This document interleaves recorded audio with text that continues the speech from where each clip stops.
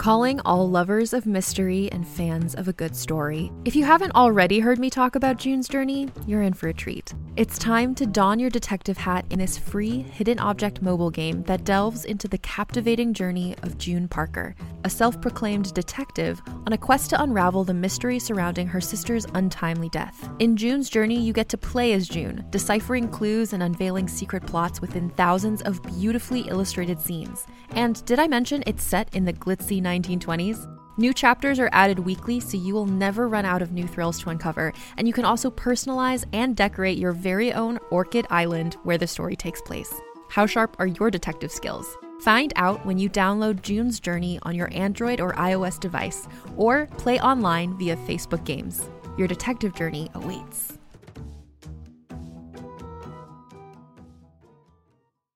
Greetings, adventurers. Today we're excited to introduce you to a new story, Dark Dice, a horror podcast that blurs the line between actual play and audio drama, where the story is determined by the roll of the dice. 6 adventurers embark on a journey into the ruinous domain of the Nameless God. They will never be the same again. One of the players is not what they seem after a doppelganger, a creature that can assume the form and voice of whatever it kills, infiltrates the team. As the players are picked off and replaced one at a time, can they figure out who the monster is before it's too late? Can you? Here's a quick example of what our show sounds like. The shambler with the jar of liquid inside of him. Soren Arkwright let loose an arrow that cracked the glass, passing through the spine of the creature. The shambler still managed to maintain its forward momentum, but stumbled as it eagerly tried to bite and swipe at Soren, landing near his feet. As Jeff Goldblum has now joined our cast, Dark Dice is available however you listen to podcasts.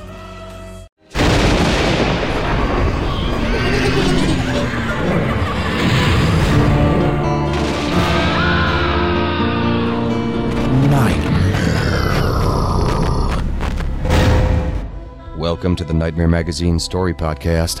I'm your host, Jack Kincaid. Nightmare Magazine is edited by John Joseph Adams, and the Story Podcast is produced by Skyboat Media in association with Jim Freund. Our second offering for the April issue is Spring Thaw by Charles Payseur. The story is read for you by Paul Bamer. Spring Thaw is copyright 2015 by Charles Payseur.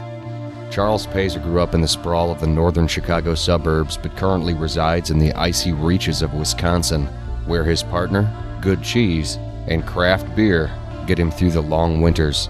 His fiction has appeared at Perihelion Science Fiction, Fantasy Scroll Magazine, and Heroic Fantasy Quarterly, among others.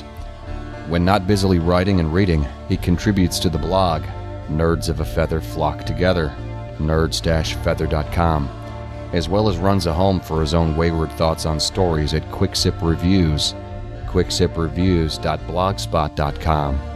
He can be found gushing about his favorite stories and novels on Twitter as Clouder of Two. And so ends this week's intro. So without further ado, let's have a nightmare. Spring Thaw by Charles Payseur. When Lucas walked in and nodded toward the ice bus, I thought for a fleeting moment he was finally going to make a move.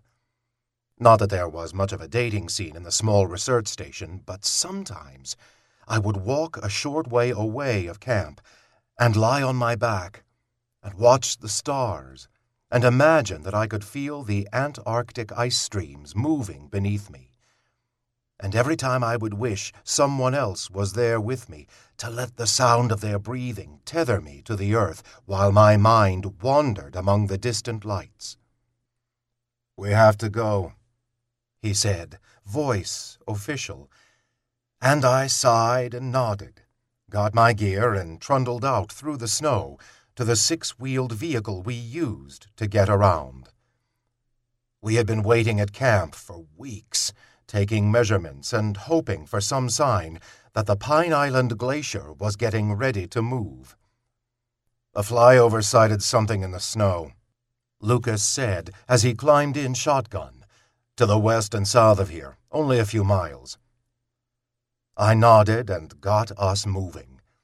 My skills as a driver, the only reason I was here anyway, The only reason Lucas had me along on his research mission, though I had hoped, ever since we met in Florida a year earlier, that it might mean something else as well. We had both been at a convention about the danger of warming polar ice, the prospect that the Keys and the Everglades and much of Florida were facing the very real possibility of erasure. He was there as a speaker, young and polished in his dark suit, and I had been there as the guest of another friend who introduced us because Lucas had been looking for a driver willing to take on the Antarctic snows.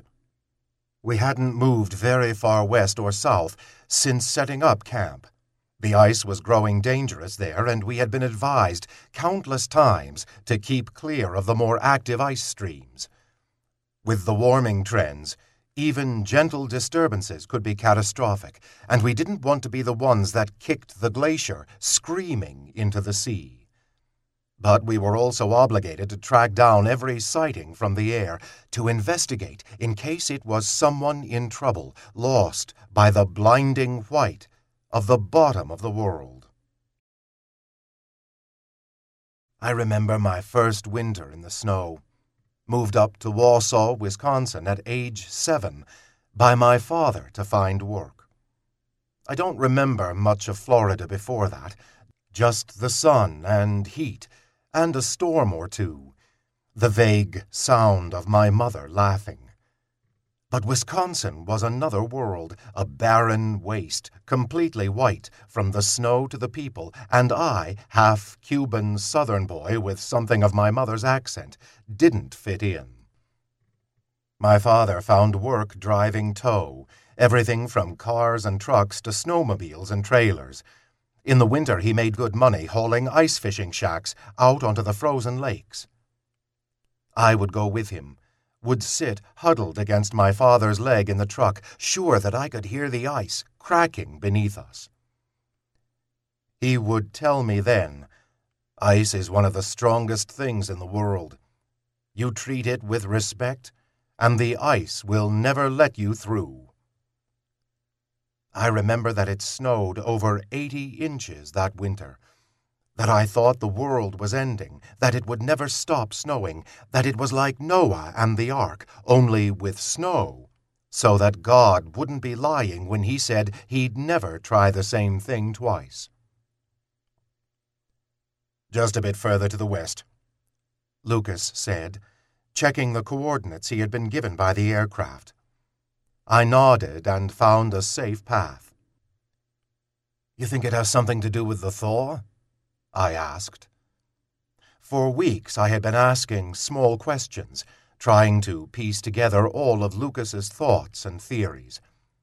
He was brilliant, driven, had been awarded grant after grant from the IPCC, the British Antarctic Survey, SCAR. The last always made me draw a hand to my shoulder without thinking, and then quickly pull it away.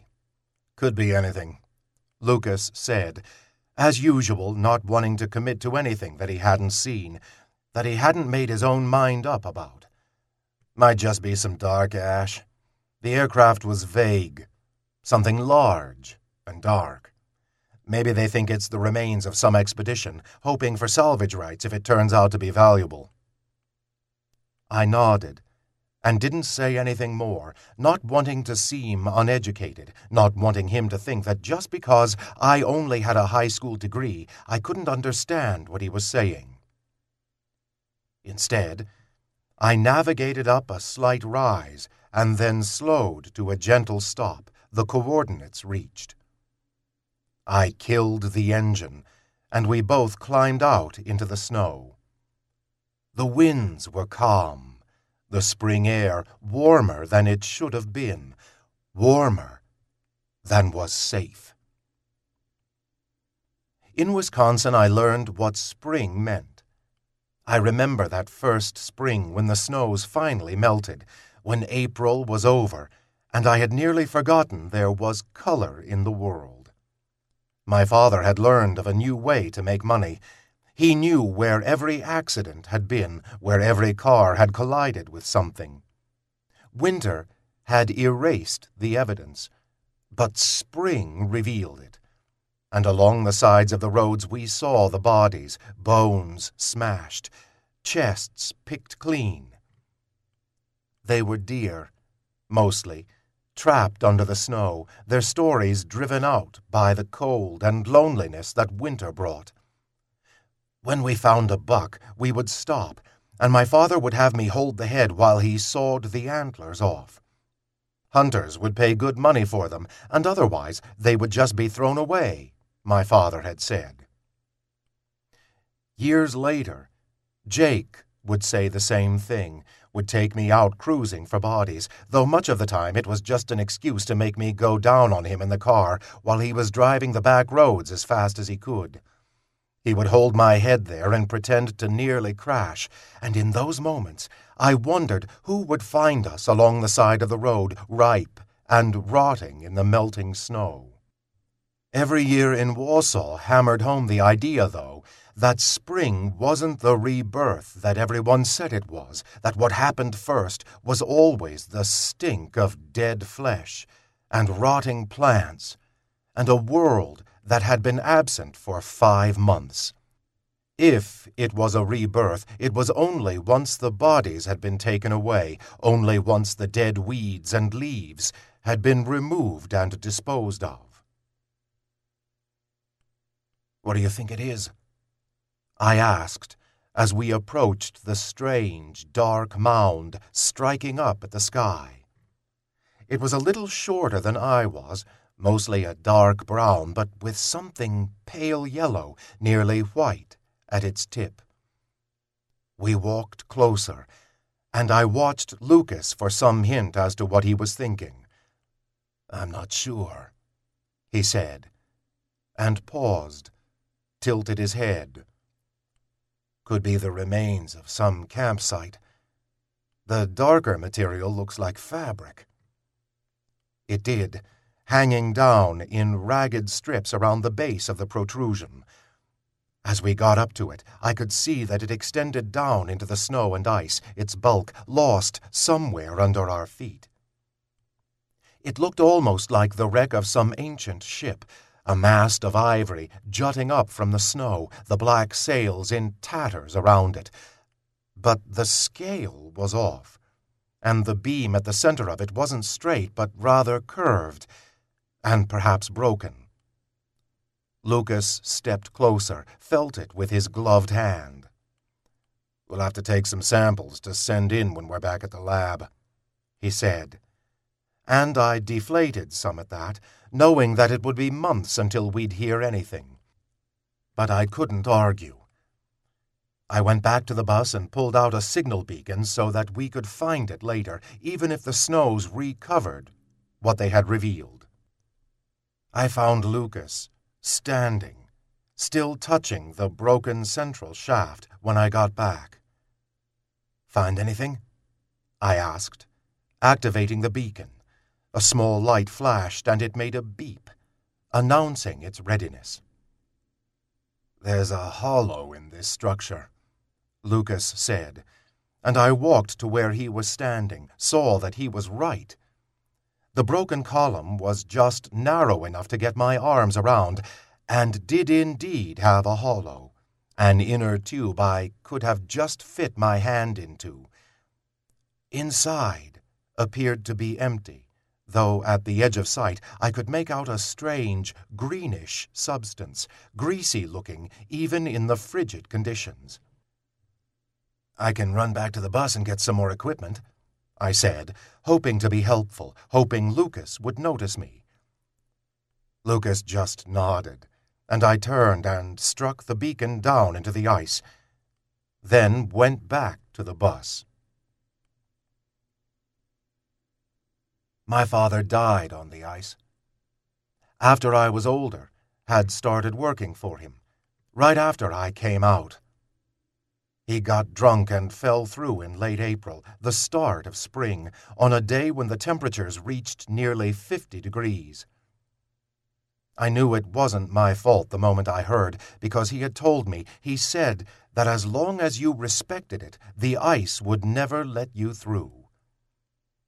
but by then my father had little respect left for anything, and fell through, drunk and alone.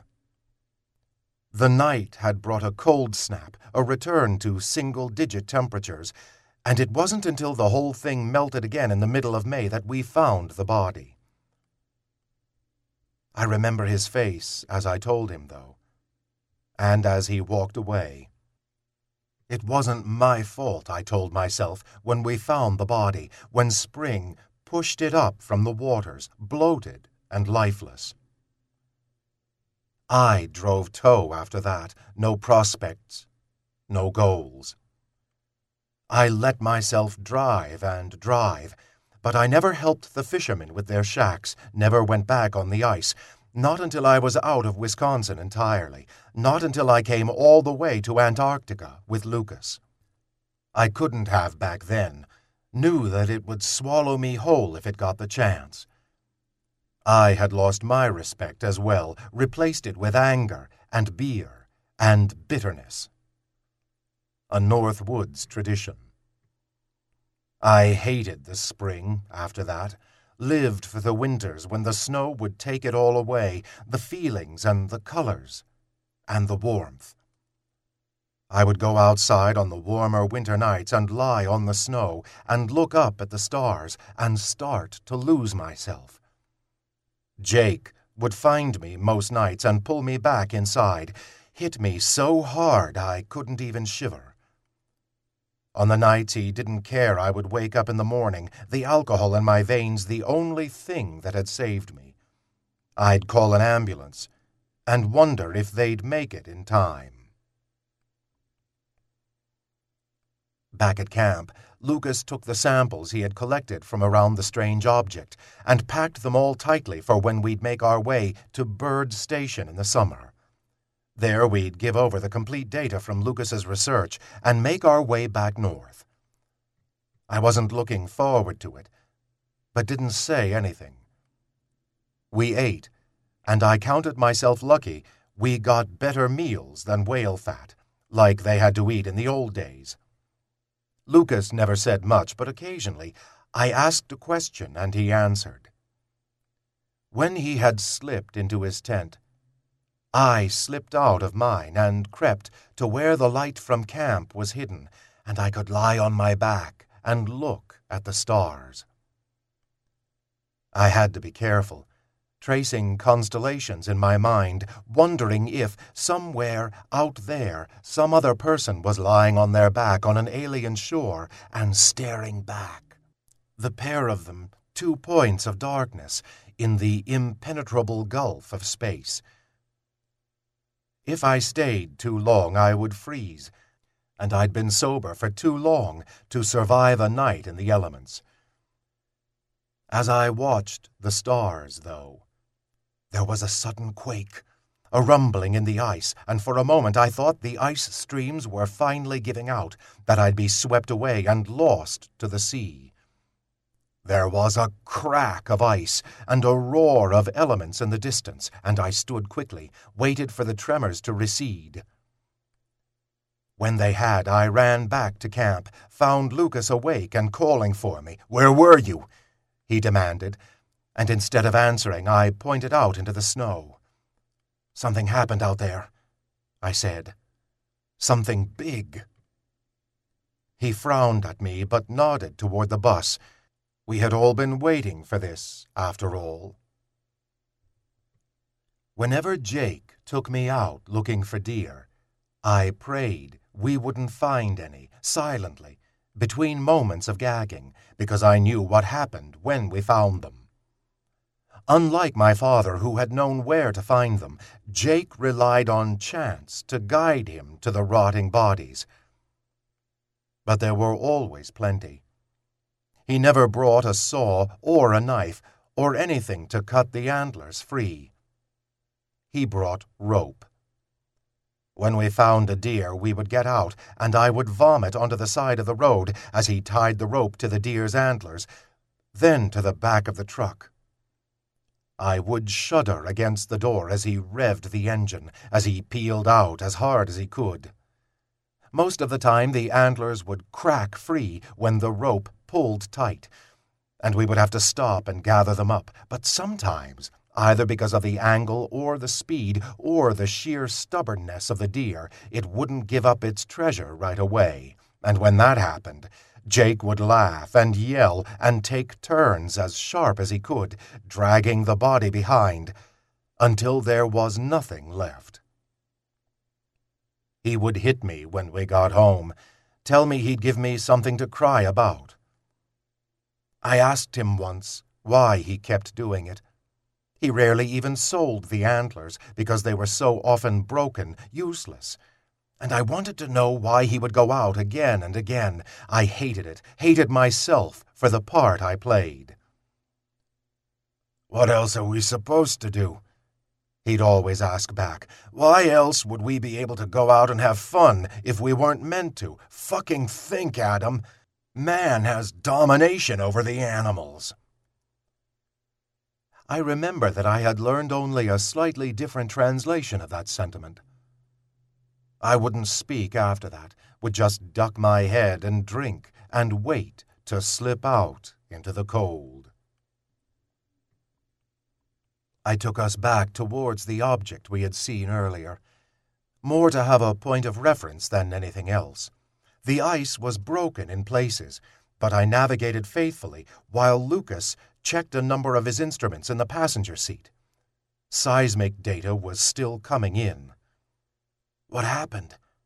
I asked. But Lucas just waved me away, distracted, nervous.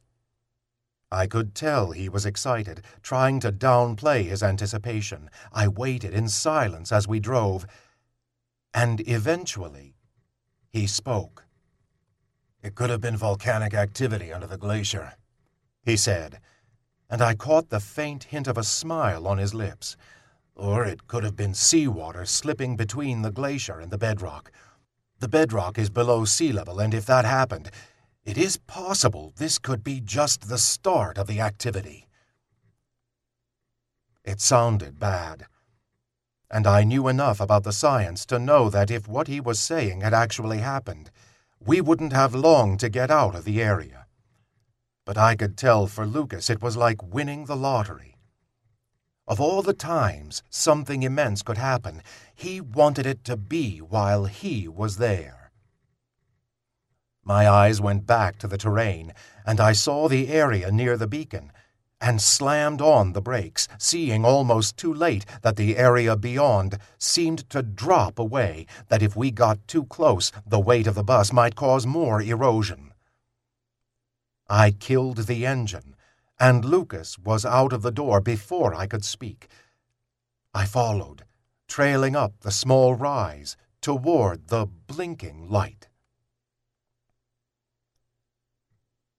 It was spring when I left Wisconsin behind me. I had been drinking and fallen asleep on the chair in the living room, and I remember waking to the smell of burning meat.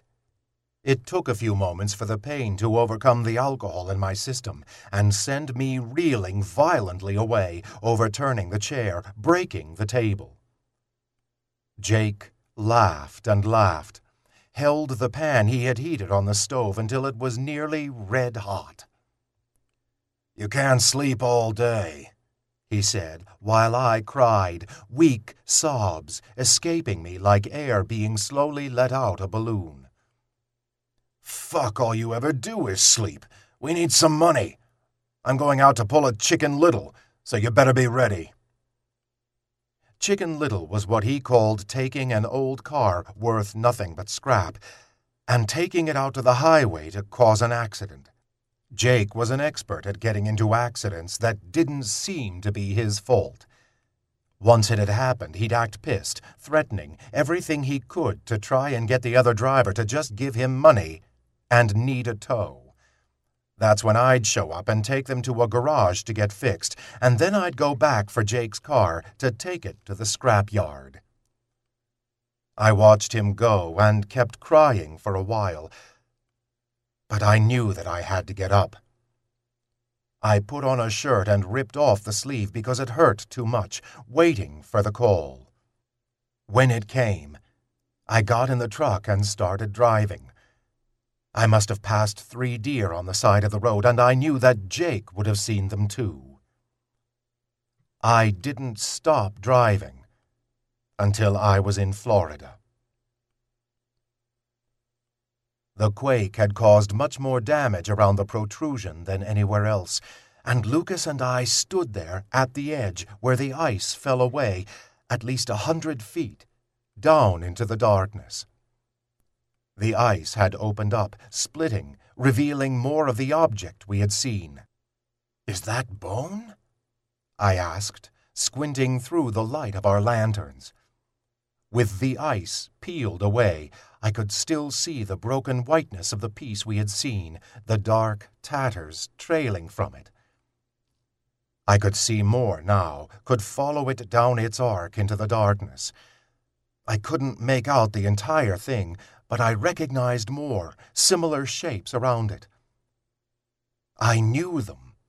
They were ribs, cracked and jutting up into the night, the last remnants of some dark flesh or skin or fur, hanging off them in pieces. "That's not possible," Lucas said, just a whisper, but I don't know how he could try to deny it. Even in the dim light, I could make out the form of a body, huge and broken. It must have been as long as a football field, the remains largely intact, despite the time, despite the upheaval in the snow. It was spring in Antarctica, and the ice was finally pushing up its secrets. Whatever it was unlike anything I had ever seen. Or maybe it looked a bit like the scar on my shoulder, a twisted memory of pain and loss. Its ribcage jutted up like the hull of some massive ship moored in the ice. I couldn't see its arms or legs, didn't know if it had them, or if this was some giant fish or creature even more unknown. I could see its head, though, rising up in the distance, just barely visible against the white of the snow, and over that broken face I saw my father's, as it must have been when he fell through the ice, his mouth open, screaming as he splashed down into the water. I heard myself muttering, though Lucas didn't seem to notice, was lost in his own world, his own denials. "If you treat it with respect, the ice will never let you through." My father had known, but the ice had taken him. I thought about Jake and Lucas and the Everglades, and I wondered how long this next winter would last before some distant spring bared our bodies to the world.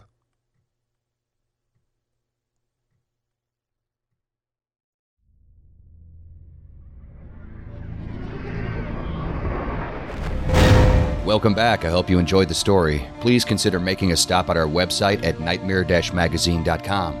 If you'd like to help spread the word about the Nightmare Magazine podcast, find us on iTunes and leave a review or rating there.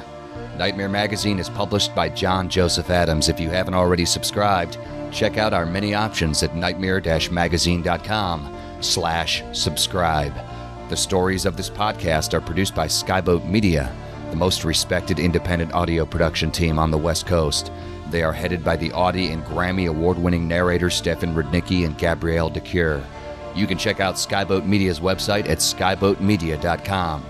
Post-production is in association with Jim Freund. Music and sound logos are composed and performed by yours truly, Jack Kincaid. There's other ways you can be notified of new Nightmare Magazine content. You can subscribe to our free monthly newsletter or RSS feed, follow us on Twitter, or like our fan page on Facebook.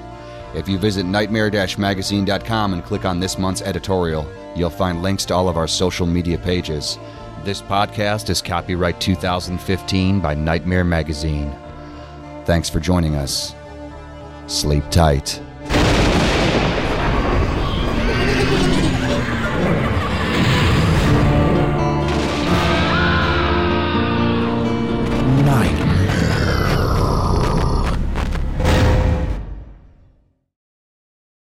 Hey there, it's Rachel Ballinger, and I am extremely excited to invite you to Rachel Uncensored. It's my podcast where I sit down and get real with my friends and celebrity guests, where we talk about all sorts of topics. And sometimes we might be under the influence when we do so. We cover things from personal stories to hot button issues. And it's the only place on the internet you can find an uncensored version of me. It's a side of me that you might not have seen before because it's not the most family or brand friendly. But don't worry, I'm still sort of slightly a decent human being. If you're intrigued, then make sure you check it out. New episodes drop every Wednesday. You can find it on Apple Podcasts, Spotify, or wherever you listen to podcasts. Trust me, you won't want to miss out on the fun and candid conversations we have here on Rachel Uncensored.